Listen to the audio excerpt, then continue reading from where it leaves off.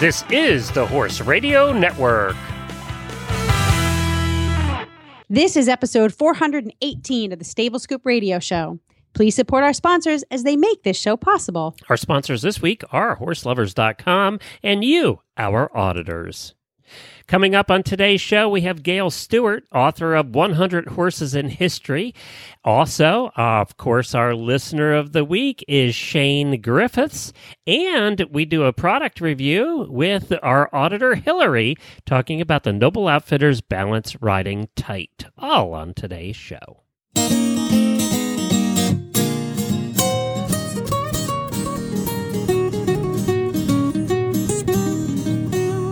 Welcome to the Stable Scoop, with weekly shows delivered right to you. With Helena and Glenn the Geek, live from the stable, it's every week. They'll bring you the news through hail or high water, while using their tails as their own fly swatters. So sit on down and laugh till you poop, cause it's time again for Stable Scoop. Stable Scoop. The Stable Scoop. Stable Scoop. I am Glenn the Geek. And I'm Helena B., and you're listening to the Stable Scoop Radio Show on the Horse Radio Network. Well, howdy, everybody. Thank you so much for joining us. We really appreciate it, and we're so excited. We went over 4,900 episodes here on the Horse Radio Network. On Horses in the Morning, we just hit 1,500 on Monday. Yeah, we hit 1,500 episodes. It's hard to believe that show's been going for almost 6 years. But it's like my baby sister, Horses in the Morning. That's right. So now you've been riding a bit. Yes, sir, I have. I've been seeing pictures and everything. What's going on? Yes, Mr. Brody. Well, my life has started to settle down into a certain hum and groove. Wait a minute. Let me write that down. That's the first time in 9 years. I'm going to jackass. The date is it's August 23rd. It's true. This is the first time in 9 years. No, but it is the truth of that's what I'm looking at, a little bit of settling into a comfortable groove. And so I'm able to have a routine where I can get on my horse regularly, and we have a couple of goals, and we're having a good time. Wait a minute, write that down. August 23rd, Helena has goals with her horse. That's a first in 9 years. All right, go ahead. So I have a book of Helena, by the way. I just write all these things down. It's about 30 pages long now, the book of Helena. Thanks a lot. Go ahead. So, Mr. B, I've been on him about every other day. Sometimes we ride 2 days in a row. Sometimes he has 3 days off.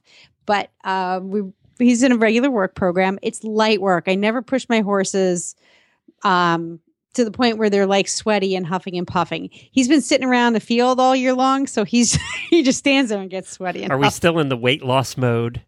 We're still in weight loss mode, but he's such a damn easy keeper. It's hard. So I do have to make him huff and puff a little bit more than usual.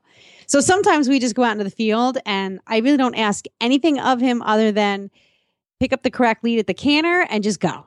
And, Brody's funny because he's mostly in the ring. He's a push ride, but when you're out on a hunter pace or on a trail ride, he wants to go. So, or if he decides that there's something in the woods that wants to eat him, then he becomes a pull ride. But it's, I had to upgrade my spurs because he's fat and lazy. So to keep him cantering around the field it takes a lot of work for both of us. So that's one of the funnier things that we've been focusing on. Now, you've been taking lessons too, haven't you? Yes. So Buck's daughter, Nora, she's the reason we met. She's the reason I met Buck. And she was my trainer long before I met Buck. And she now has her own place, but she's able to come out to my barn and work with me and Brody for an hour or so every couple of weeks. I don't take a lesson every week, but every 2 weeks, every 3 weeks. And so she's just helping me get back into the groove and, giving me some tips on how I can help Brody. Because at this point, it's about my horse is evergreen. He's he's wonderful to ride. I love him to death. But he's green in the ring because he's primarily been just a trail horse and hunter pacing and that stuff. So teaching him that it's okay to bend around a turn is difficult.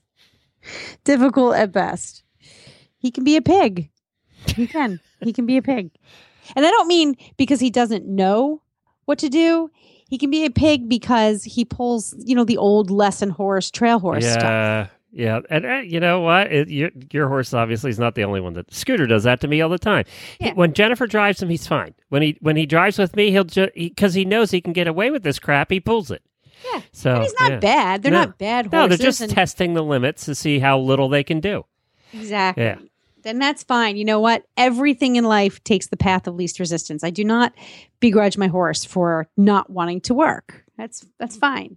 But, we have to compromise. So the spurs help us compromise. I've tried to take the path of least resistance in life, and it's never worked out well. I've got to tell you. It doesn't. It's never good in the end. Yeah. So, but needless to say, for our listeners. So you feel like you're improving and getting better? Absolutely. Yeah.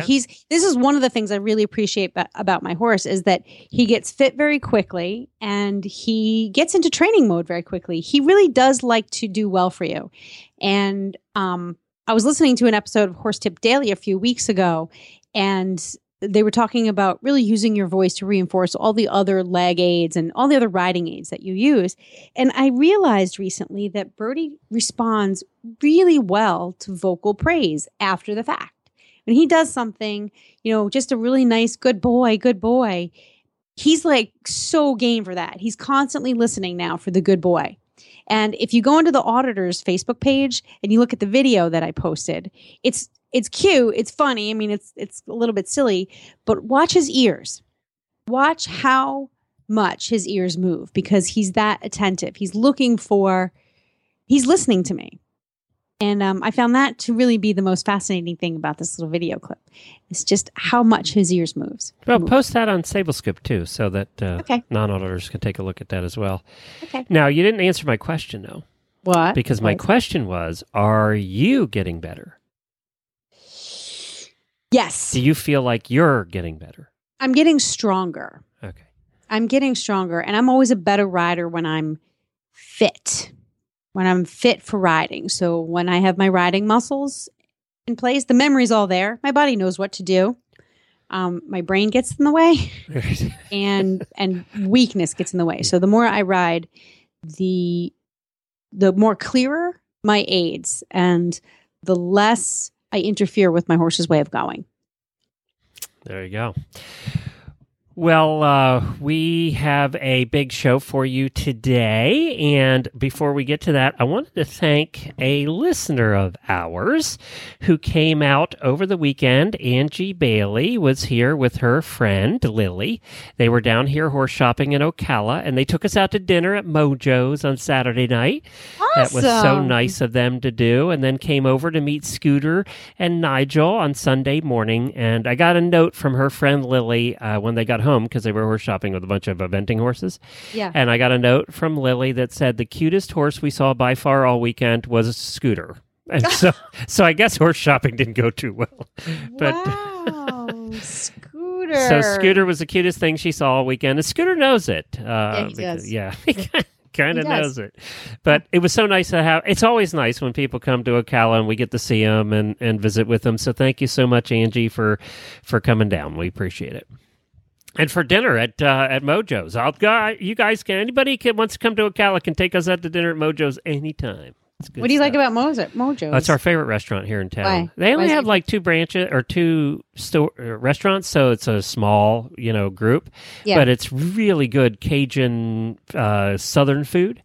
Oh. And Angie likes guacamole. She told us that in her interview, actually, that she did with us. And she does like guacamole a lot because she ordered this dish that had guacamole with it, and she ordered like 12 times extra. And she slathered that whole dish in guacamole. That's awesome. I mean, there was about a pound of guacamole there. And she said, oh, this is really good guacamole. I was like, holy crap, I've never seen anybody eat that much guacamole. But it's supposed to be good for you with guacamole, right? Very good for you, yeah. Well, Angie should be really healthy because her blood is turned to guacamole. Excellent. Good job. All right, let's take and hear from our first guest. Her name is Gail Stewart. She is the author of 100 Horses in History: True Stories of the Horses Who Shaped Our World. I own this book. I absolutely love this book. You know, I give a lot of our books away that come in because I don't want to own it forever. This one's never going out to a listener because we love history. Helena and I, Jennifer, we all love history, and I love this book. And you could read this book over and over again. And I use it as a reference when we do our Horses in History segments. It's a really good book. Hi, Gail. Welcome to the show. Hey, thank you for inviting me on Stable Scoop. I have your book, 100 Horses in History, the stories of horses who shaped our world. Right in front of me, I'm holding it open right now to the horse named Cincinnati. And this book is so cool. What made you decide to write this? And by the way, Helena and I are both history nuts, so this is right up our alley. We are indeed. Well, it's a funny thing. I have been horse crazy. This is an affliction that I was born with, and so my family. It was a family project. We showed horses. We had saddlebreds and quarter horses, hunter jumpers. My brother rodeoed. My little sister had ponies, and so anyway, then I grew up and went to work after college. I went to work for newspapers and magazines, and I kind of became known as the horse person. If anything came into town, like, well, Gail, go out and do a story on Miss Rodeo America or something, or a horse story. So what I started doing was finding horses that I thought personally were interesting, and then I tied that horse to an event in history. Now, recently, one of the horses in my book is Comanche, and recently at the Battle of Little Bighorn anniversary was in June. So I wrote a story about Comanche's role in the battle and sent it to the local newspaper. And that story also ran in the Kansas City Star because Comanche is taxidermied and you can see him at the University of Kansas. Oh my gosh. I want to go now.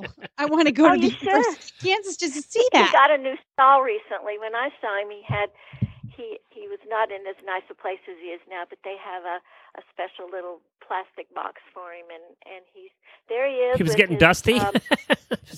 Yes, he was. He has that in common with my horse. Yeah, they cleaned him up. Well, that was 1876, so he's still around.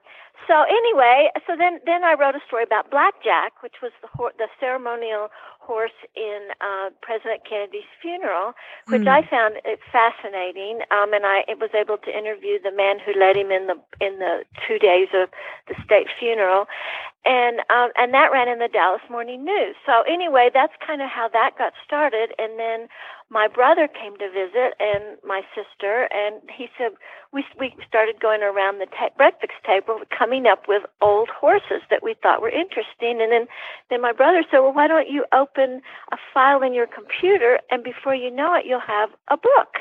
And so that's kind of how that started. And then I had 30 or 40 horses, and I was trying to figure out how to combine them in a sensible way and a title. And this is so funny, I was at the grocery store in line, and I started seeing these books published by like Time and National Geographic, 100 Greatest Scientific Discoveries in the past 100 years, and 100 Greatest Movies. And I thought, well, I wonder about if anybody's done horses. And so I ran home and Googled it, and nobody had done 100 horses in history. So that's how that happened. And so then I hurried up and finished it and got 30 or 40 more horses, and that's how it happened. Now, was it difficult to find all 100? I mean, sometimes you start a project and you're on a roll with 3, 4, 5, 10 horses. And then did you ever find yourself going, oh crap, how am I going to find another 90 horses? No. Matter of fact, I have a huge box at home in my office of horses that I had to throw out. And that was amazing. It was like, oh, well, and then when we started putting it together, it was like, well, I need to put this horse, well, I need to take one out. And that was really hard. So, no, it was not hard at all. And people helped me, and they got to where people would say, well, Gail, do you have this horse? Do you have that horse? And I was like, yeah, I do, but I don't think we'll put him in. He's not that interesting. And So anyway, so that's how it happened, and the people I've been able to meet and visit with about their horses has been just an added benefit, a luxury, getting to talk to these wonderful horsemen from the past. Yeah, that is pretty cool. And you go back. I mean, there's a couple different chapters in this book. The Trailblazers, Mm-hmm. I mean, goes back to the Darley Arabian. I mean, we're talking back to some of these are pretty old horses, a couple thousand years. So, and then you move. Go ahead. Go ahead. Yeah, no, go ahead. Well, what's interesting, one of the horses is Copenhagen, who was he was ridden by the Duke of Wellington in the Battle of Waterloo. And so I wrote the book, and then I sent it to him, and I got a note back from his secretary, and she's looking out the window at Copenhagen's grave, and he's remembered there on the 7,000-acre estate in England. So. Wow. I mean, Hambletonian, who the Hambletonian race is named after, actually. And, there's just so many Eclipse, and this goes, the Gandolfin Arabian. It just goes all the way back. And then you go into movies, music, and timeless tales. There are so many famous movie horses and, tied to big movie stars. How did you pick those? Well, I don't know. Now, my husband loved Gene Autry, so I said, well, you got to put Champion in. And then Flicka, of course, the Black Stallion. I got to meet that horse who was in the movie. He was from San Antonio Arabians. He was a wonderful stallion named Cassoulet. That's another story. But, it's so funny. If I could suggest to your listeners, if you loved Mr. Ed, there is a YouTube video called Leo DeRocher Meets Mr. Ed, and Mr. Ed's playing baseball, and it is the funniest thing, and TV Guide rated it number 73 out of their 100 best TV episodes. It's so funny. It really is. But, I don't know, just the horses I've read about. I have read all those books when I was a kid, and it's just, I guess I was editor-in-chief, and I got to pick my horses. The god of horses. I'm deciding who goes. You get to do whatever you want. Right. And then I know it, and it was so fun and all the people who helped me with photographs and interviews is incredible. Really, there's a photograph or a drawing of of all 100 horses, right? Yes, and I wanted to do it that way because I originally started this as a middle grade to young adult book because so many children, I think, are missing out on history lessons, just basic history. And so each horse has a photograph or a drawing, a graphic of some sort, and then the stories are no longer than 2 pages, so it can be picked up and read quickly. Right. And that's kind of why that happened. You couldn't find photos of the 1,000-year-old horses in here? Oh, no. Well, now, Eohippus is the very first horse in I there. see that. And he's like 65 million years old. I don't know where that picture went. Somebody lost it. No, He's probably a little dusty, I too. took that picture. He was at the Kentucky Horse Park, and I took a picture of him, all things. There he is. So once you had all of these horses collected, and you even had some overflow, and you're putting the book together, and you start to see some logical order, the photos are coming together. At what point do you say, okay, I now need to bring this to a publisher, and then you have to make a pitch? What did your pitch look like? What did it sound like? Well, I put together a book, and a friend of mine I'm from Austin, Texas, and the Austin Writers League had a woman who was kind of a mentor. And so I met with her over lunch, and she said, what you should do, because this is so graphic heavy, she said, put together a sampling of 10 horses or 8 horses and a sampling of your writing. And that's how I did it. And I had an artist friend I worked with at an advertising agency, and he put up like a little mock-up of what the book would look like, might look like. And that was just a huge help because you could see what the horses look like, and there's so many different ones and different from different disciplines, and then that's how it helped me get it published. So I got to tell you, one of the funny stories in the book is from the King Ranch. I'm sure you know the King Ranch down in South Texas. Well, Wimpy P1 is in the Trailblazers chapter. And the way he got his name, I mean, he won a stallion class at the 1941 Fort Worth Fat Stock Show, and the AQHA, American Quarter Horse Association, was just beginning to put together its organization, and so they needed a horse, the very first stallion, and so Wimpy won the stallion class.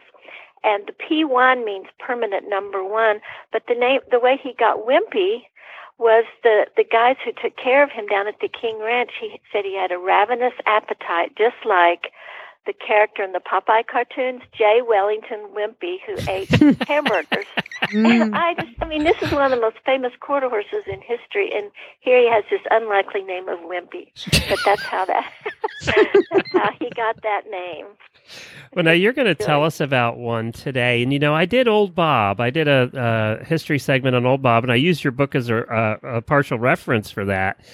But good. In your War Horses segment, which you have quite a few, because there were quite a few famous war horses, you have one in there that I think everybody will recognize the name of. But tell us about General Lee's horse Traveler from the Civil War.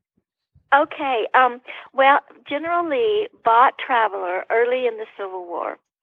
And Traveler carried General Lee through the major battles, through Gettysburg, Antietam, the horrible battles at the Wilderness. And it was amazing that the horse was never injured. He was scared a lot of times. But then on Palm Sunday, April 9, 1865, when the war was finally over, the South had lost the battle at Appomattox, Virginia, and he rode a Traveler to sign the surrender papers to General Grant. And it was so interesting because General Lee, he had a little more time than General Grant. General Grant was riding really fast trying to get there, but General Lee put on his best uniform and he cleaned up. He had his assistants clean up Traveler, and he even took a private named Joshua Johns with him to the surrender ceremony so that Traveler wouldn't have to be tied up. And he grazed him, took his bridle off, grazed him. And then on April 12th, after the Civil War basically was over, General Lee was riding Traveler back home to Richmond. And they were riding in this terribly cold, nasty Virginia rain. And a minister happened to see them go through town, and he looked out the window and he commented, Traveler was bespattered with mud and his head hung down as if worn by long traveling. And that was a long, long way. And then, but happy days followed. General Lee was invited to be president of Washington College in Lexington, Virginia. So here they ride west again to 110 miles to Washington College. And it was so sweet. It was just the sweetest love story between a horse and a human. General Lee took the carriage building and had it. It was attached to his house, and he said he was always happy that he and Traveler were sharing the same roof again. And later, while General Lee had to be away from the college, he wrote home, and it was so sweet. He said, "How's Traveler? Tell him I miss him desperately and have repented of our separation but once, and that's the whole time since we parted." So eloquent talking about his horse. That's the best love story ever. It really is, and I got to go to Washington and Lee, which is now Washington and Lee University.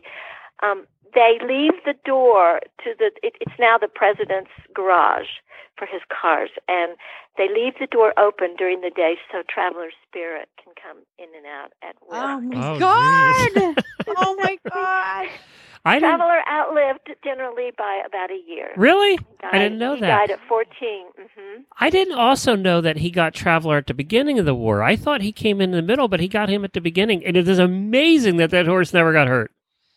Well, there was one story about how they were in a battle, and he happened to rear up at just the right time, and a bullet went under his belly, and that was the closest he came to getting hurt. Yes, it really was amazing how General Lee just loved that horse, and today he is buried just outside the side door of Lee Chapel at Washington andLee, and people still put carrots and apples on his graveside. Oh my God, I'm like crying. He's not 25 feet from Lee's body inside the chapel. You know, we love our horses, but we have to think of what it was like back then. They didn't only love their horses; they relied on their horses. They lived or died by whether their horses took care of them. I mean, it was truly a two-way street back then, because you did everything with your, especially if you were a soldier, you did everything with your horse. And imagine the bond you would develop being in battle together. I mean, oh, I know it. It's incredible, and the friendship they had after they got to Washington College. They would ride every day out into the mountains, and then when General Lee died, Traveler was decked out in mourning and carried the boots reversed in the stirrups, which symbolizes a fallen warrior who will ride no more. And it is amazing. I think he bought the horse. He kind of finagled for the horse like in 1861, early in the war. But you're right, it was after the war started. And then the whole story of Blackjack, and I mean, just old Bob, Lincoln's horse. Remember that one that I did, Helena? Is just the incredible stories of horses in this book. It's 100 Horses in History. You must get it. You know what? Christmas is coming. This would make a great Christmas gift for people. It's available on Amazon, but where else is it available too? Okay, well, it's available at the King Ranch. They have it there. We have it at the National Sporting Museum and Library in Middleburg, Virginia. We just had them on. I've been there. Yeah. Isn't that a wonderful place? Yes. They were just so great. It's at the Smithsonian Institute's Hubbard Museum of the American West in Ruidoso. It's at the Buffalo Bill Dam Visitor Center in Cody, Wyoming. And I'm working with Barnes & Noble to get it in Barnes & Noble. They said they want some, so that's a work in progress, but that's next. And then it's on my website, Gail at 100horsesinhistory.com. So it's Gail at 100 and Gail at 100horsesinhistory.com. Okay, great. Well, we appreciate you being on. Thank you so much for joining us, and we'll have you back when you put out the second 100 Horses in History. Okay, I'll count on that, and thank you so much for inviting me on your show. I enjoyed it a lot. I appreciate it. It was nice to have you. Well, I just made history myself. You did? What'd you do? I did. Well, my 13-year-old daughter is about to enter the land of IEA. And if you're listening and you don't know what IEA is, I'll tell you. It's the Interscholastic Equestrian Association. And it's a club team that works at the middle school and high school level. And her barn, Grace's barn, is a participating team at Nora Harris Equestrian. And guess what my 13-year-old needed for IEA? Oh, I bet you. Is it like when they first go to school and they send you a list of all the crap you have to buy that costs $400? Yeah, exactly. Really? I was just guessing. That's what happened. I had to outfit the kid from head to toe. Or they have certain requirements of certain breeches, certain shirt. Well, here's what's interesting. They make recommendations, and the recommendations are always way more than I can afford. Yeah. And at the moment, I'm not working for a tack company. Right. So now I have to pay full retail price. And here's what's interesting. I'm shopping around online. I'm looking I need a helmet. I need breeches. I need tall, everything from hairnets and gloves.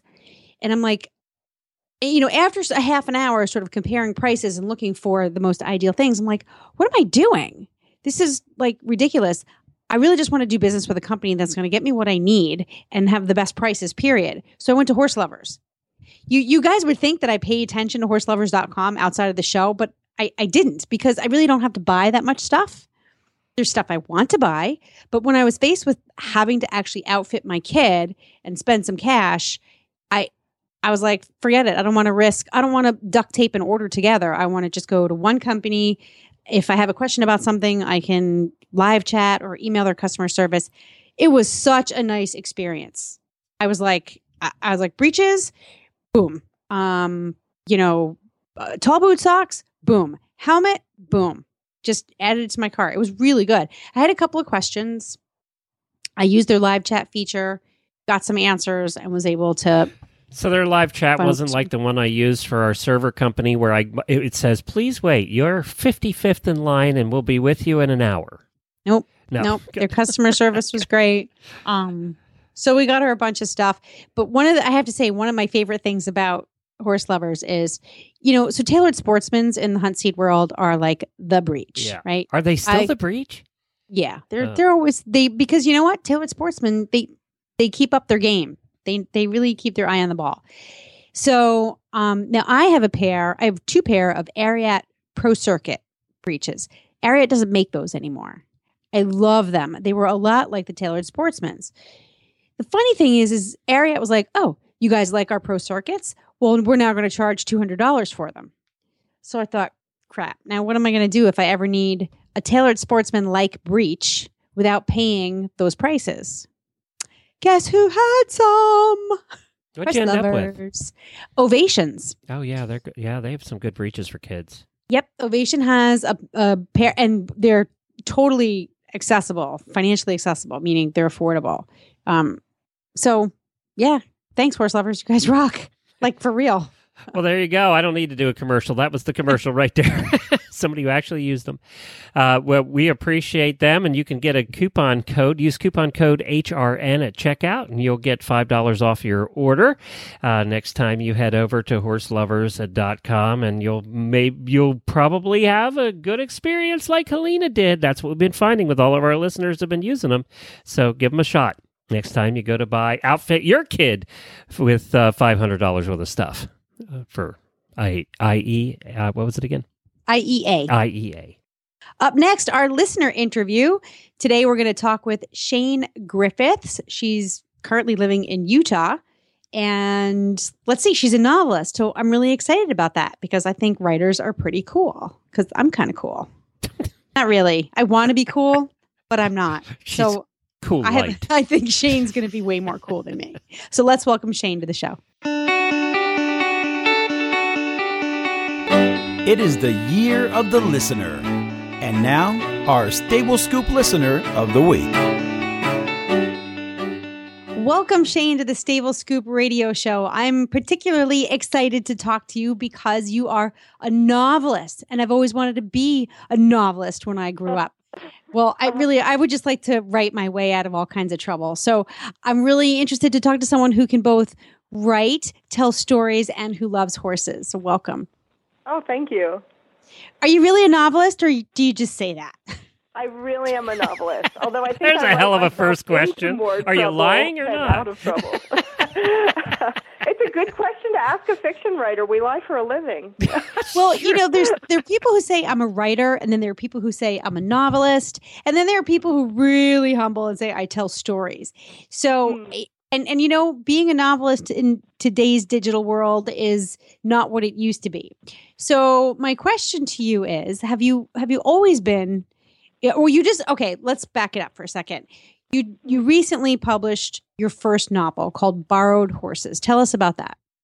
Okay. So the novel actually grew out of the fact that I'd ridden horses my whole life, and I didn't actually own my first horse until after graduating college. And I found this old thoroughbred named Killian, who was absolutely the love of my life. And I had him for years and years, and we did all sorts of things together.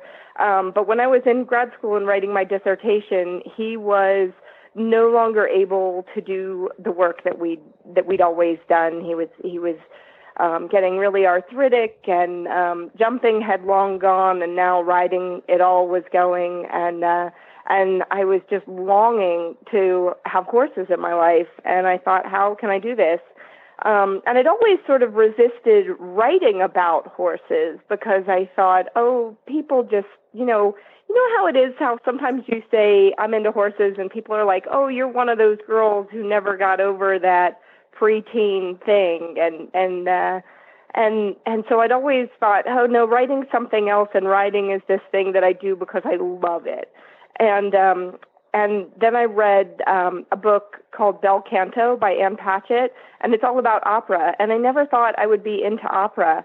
And she made me love it and feel passionate about it, at least while I was reading the book. And I thought, if she can do that for opera, then I need to try and do that for horses and see if I can make people feel that love and that passion that I feel for horses, even if it's not their thing, even if they don't think they're into it.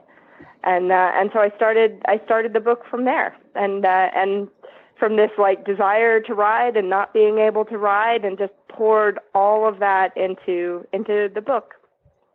Wow. So you're like a missionary of sorts. Maybe.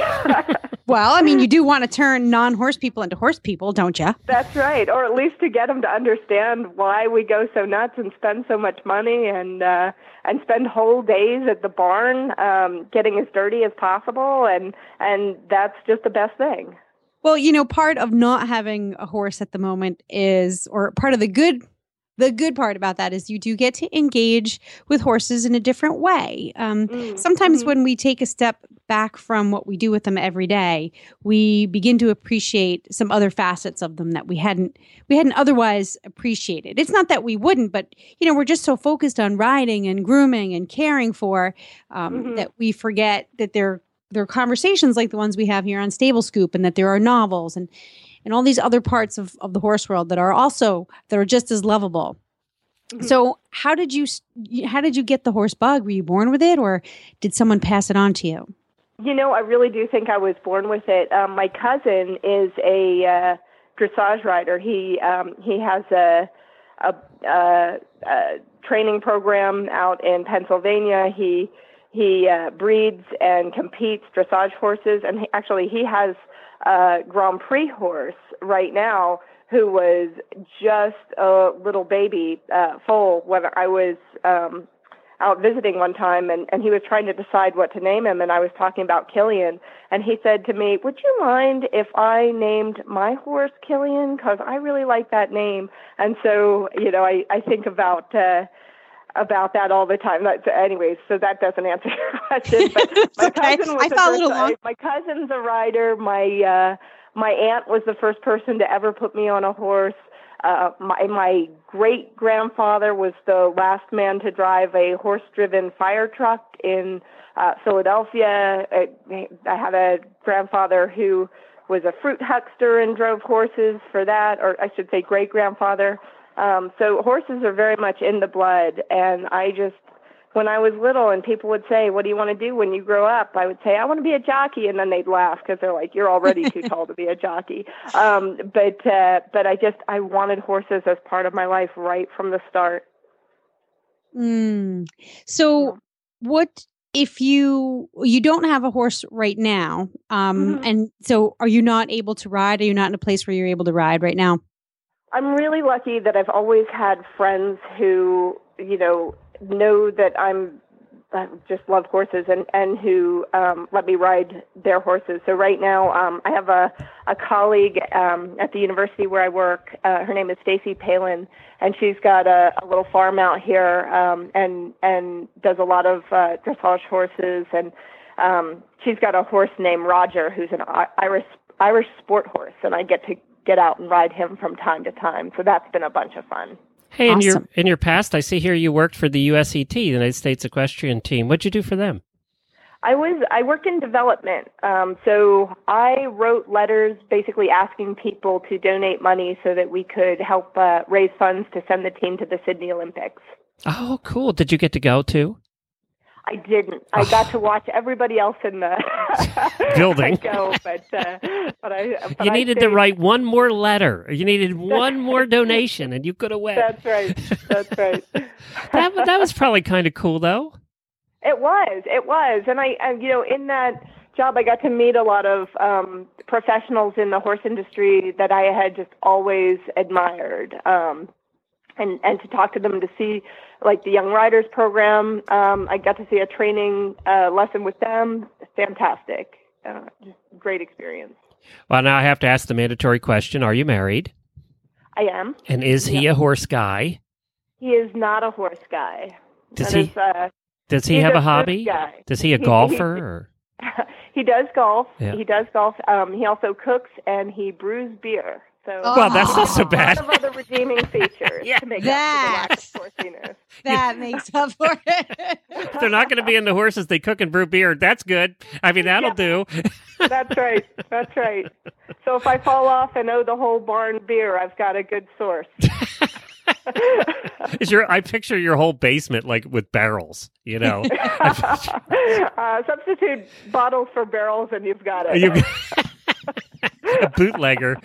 There aren't too many of those in Utah either. You're probably one of very few. No, we're in the minority. So that's right. Have you always lived in the West, in Utah? Or is that I've sort moved of your around a territory? lot, to be honest. I've moved all over the country. Born in Ohio, grew up in Riverside, California, graduated high school in Moscow, Idaho, and that's where I went to college. That's where I set my novel. And then worked when I was with the USET, that was in New Jersey, went to grad school in Georgia. Now I'm in Utah. So, yeah, a little bit of everywhere. Holy cow. That's why she has no Yeah. accent whatsoever. What do you, It's- what do you, I've got a total mismatch of an accent. It's a little bit of everything, I think. are you comfortable in Utah, or is there someplace else in the U.S. that you really feel is more like home to you? Oh, that's a good question. You know, Utah, I really do love Utah. But the whole Pacific Northwest, we've got family in my husband's family's in Oregon. My sister lives in Seattle. She's a filmmaker. And you know, just having gone to high school in northern Idaho, all of that sort of upper Northwest corner of the country really feels like home. Well, Your it's- sister's a filmmaker? Maybe she can make is. your book into a film. I think she gets that suggestion from family members quite often. But she's doing really well with her own work. She had a film in the Sundance Festival, and she had a film at South by Southwest in Toronto. So she's doing great. does she do documentaries? What's she do? Well, she had a feature film called Lucky Them that I think has been making the rounds on Showtime and things like that lately. That had Toni Collette and Thomas Hayden Church in it. Oh, nice. Yeah, and Oliver Platt. It's a fantastic film. Previous one to that was a film called Eden that was based on some real life stories about a sex trafficking ring that was discovered in California. So Lucky Them's more like a fun romantic comedy rock and roll story. Eden's a lot darker, but yeah, she's got quite a few films that she's been working on. And I think right now her latest film is about the Night Stalker, and I believe it's on Lifetime. So Sheesh. tune in. She does have a variety there, doesn't she? She You're really a creative does. bunch. Yeah. Does creativity run in your family? In addition to horse, maybe it's a think horse thing. It may be. Well, she's not a horse person either. Although she did ride back in the day. But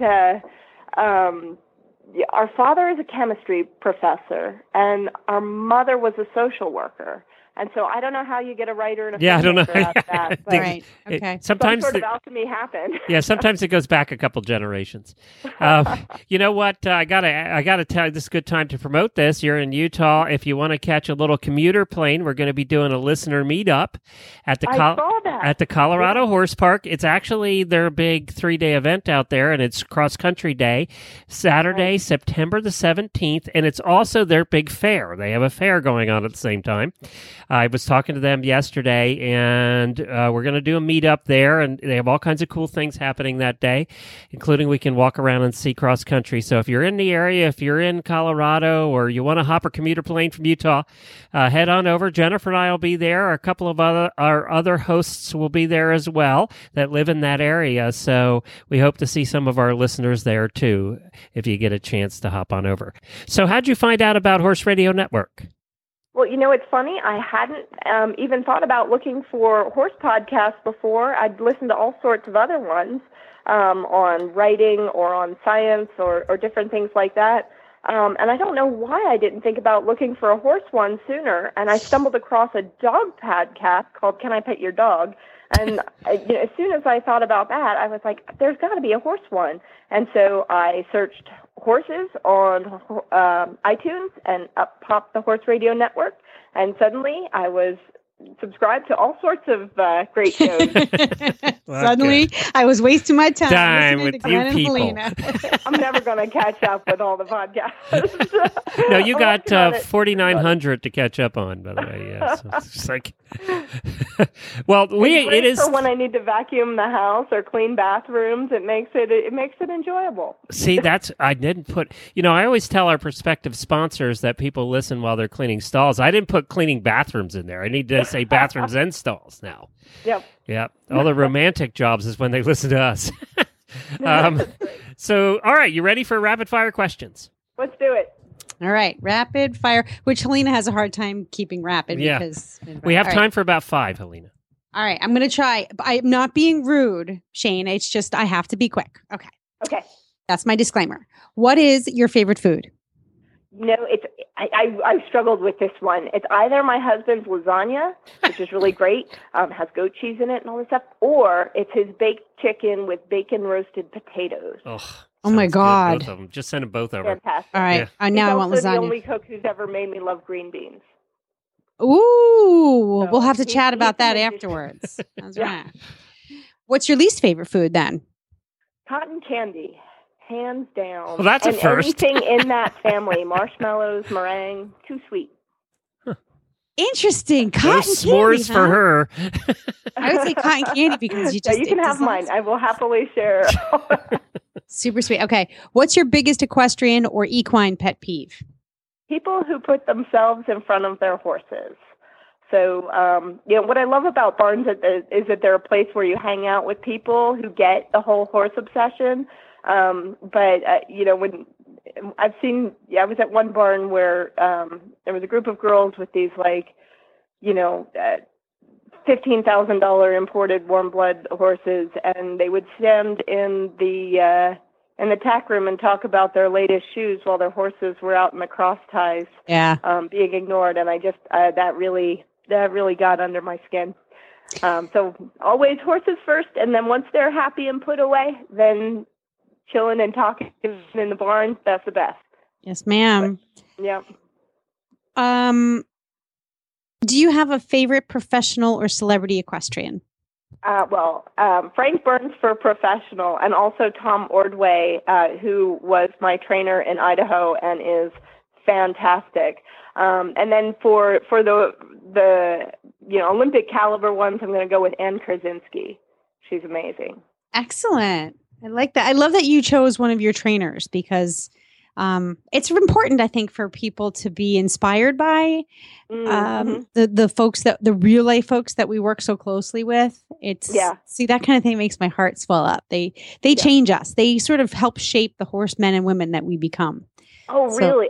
Absolutely. And the training that I got from him, it permeates my whole life. One of the things I think you learn from horses is to be patient and listening and how to be strong without being cruel. And so much of that I got from my trainers. Including Tom. Yeah. I say this a lot on Stable Scoop, and so if I repeat myself, well, you're all just going to have to deal. But one of the best pieces of riding advice that I've ever gotten that has turned into life advice. I've had two key pieces of advice, both from the same person, Coach Jen, over at Horse Tip Daily. One of the things she told me was, remember to ride the horse you're on. And it has overflowed into the rest of my life and has literally helped me to become a more flexible, adaptable, less self-centered person. Period. Mm-hmm. So something as small as, a little phrase in the saddle can really change who you are as a person. I think that our trainers and our coaches deserve a lot of gratitude. Absolutely. So it's nice for you to say that. Okay. See, I told you rapid fire. It always turns into some philosophical discussion. Glenn's over there like, come on, Alina. No, I'm just listening. All right. What career other than one with horses or riding would you might like to try? This one's really tough because I still want to say barn manager, but if horses are off the table, I don't know, maybe something with dogs, a dog trainer, or I'm clearly not very good about thinking about money-making careers.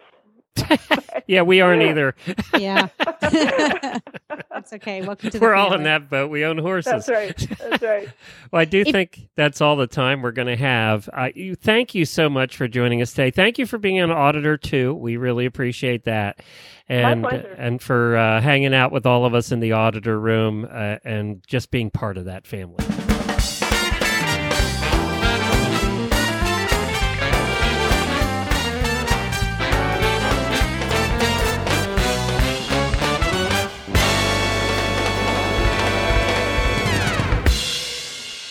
Well, now it's time for our HorseLovers.com product review on the Tack and Habit segment. And we have Auditor Hillary Borneman here with us, and she is reviewing the Noble Outfitters Balance Riding Tight. We've had a lot of reviews of breeches here lately.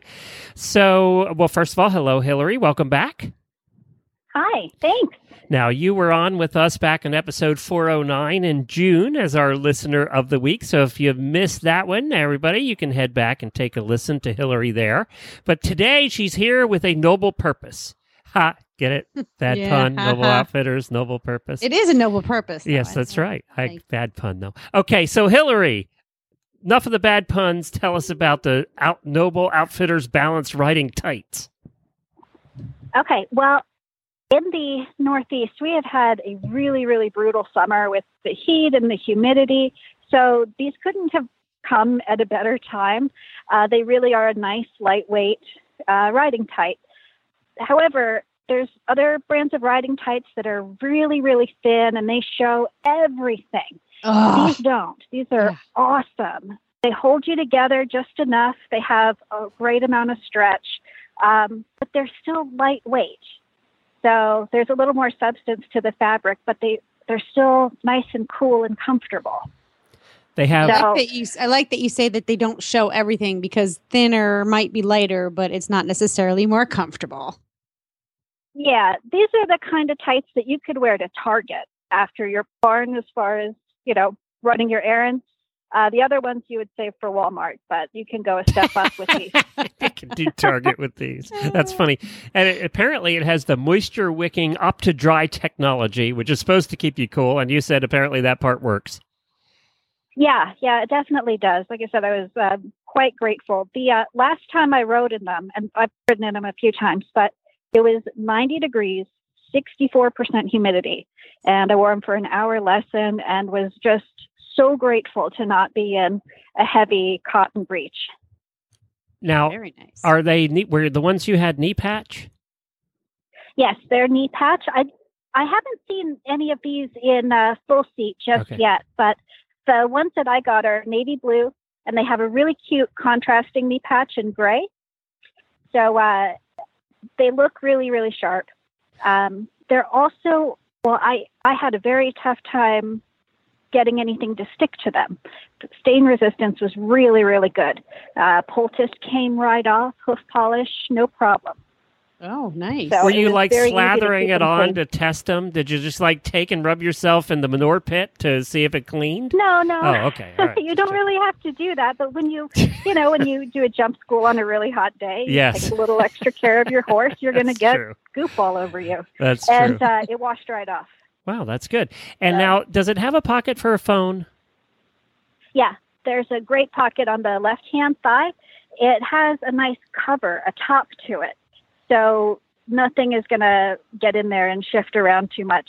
I have some other breeches that have the pocket on the thigh, but if you're moving around a whole lot, the phone will work its way out. Yes, It that won't happens happen to that way, me. so. That happens to me all the time. My poor phones, I go through them because I think they're secure in a pocket, my breeches. And as soon as I start posting, I could feel it wiggling its way up. Yeah, this has a top to it, so you have an extra chance to catch it. All right. Awesome. Well, cool. And now these are the Euroseat design too, which I think everybody knows what that is by now. How about are these low rise? Are they medium? What are they? These are mid-rise. You Okay. can pick a hoof. They're awesome. So you're not You doing can any bend plumber's over. butt. No, not at all. And Okay. it's a comfortable waistband too. It doesn't roll, and you have belt loops. So if you want to wear your big thick belt, you totally can.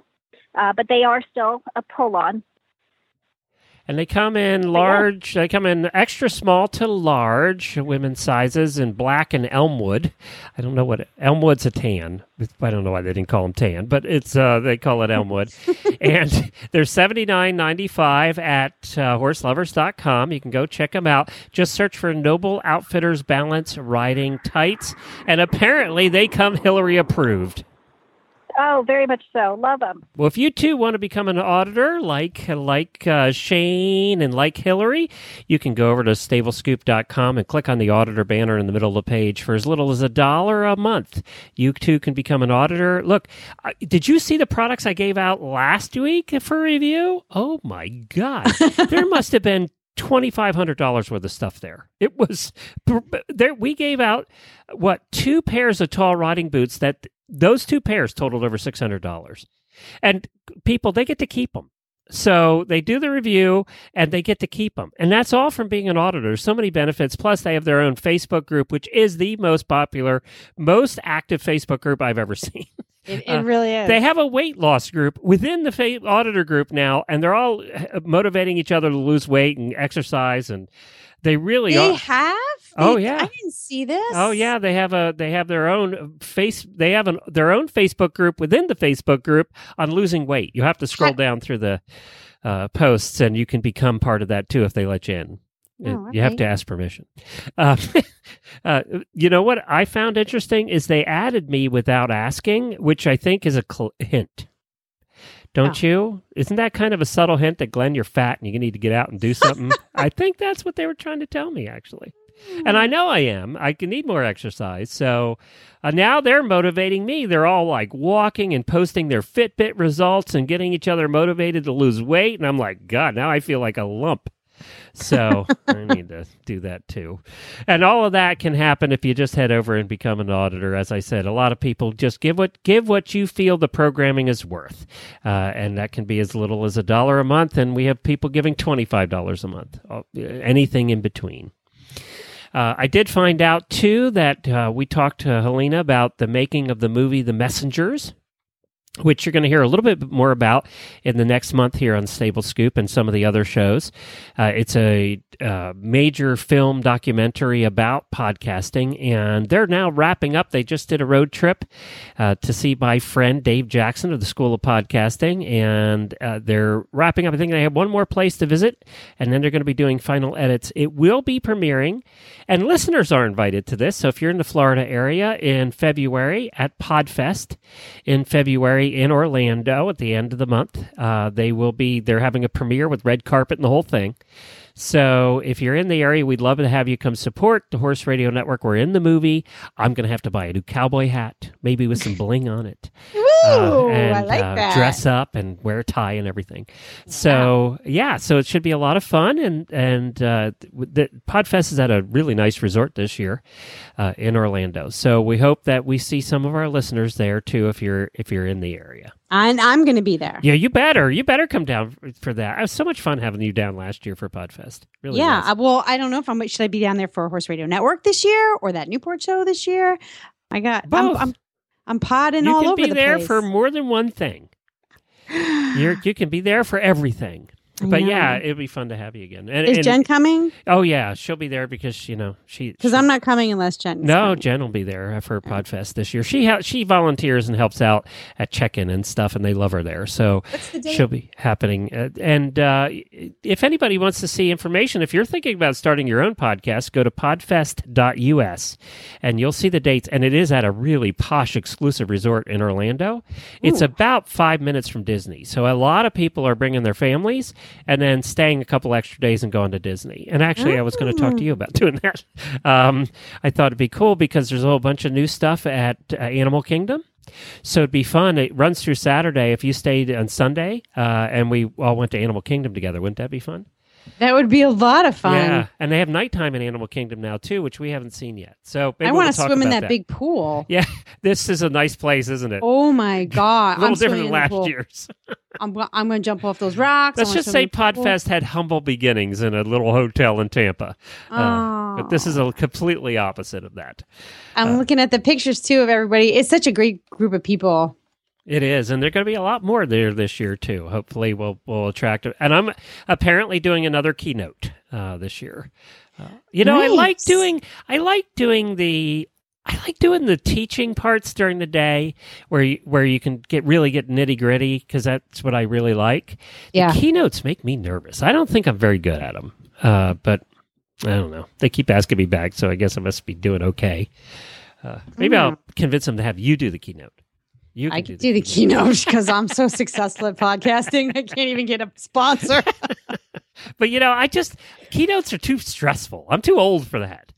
It's just I have to think about it. You know what? You've had a whole year under your belt, so you can talk about what's happened in the last year, because there's always something to learn, even for veterans like you.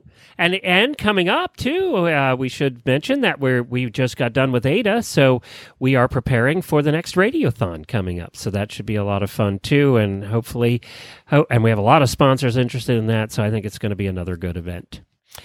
Well, that's it for this show, Helena. I think that's about all. Where can people find your show? They can find my show at thatnewportshow.com, or you can just search on iTunes, Stitcher Radio, and Google Play for Newport, Rhode Island. That's it. I'm done. Whew. Yeah, I'm toast. Thanks, everybody, for following along.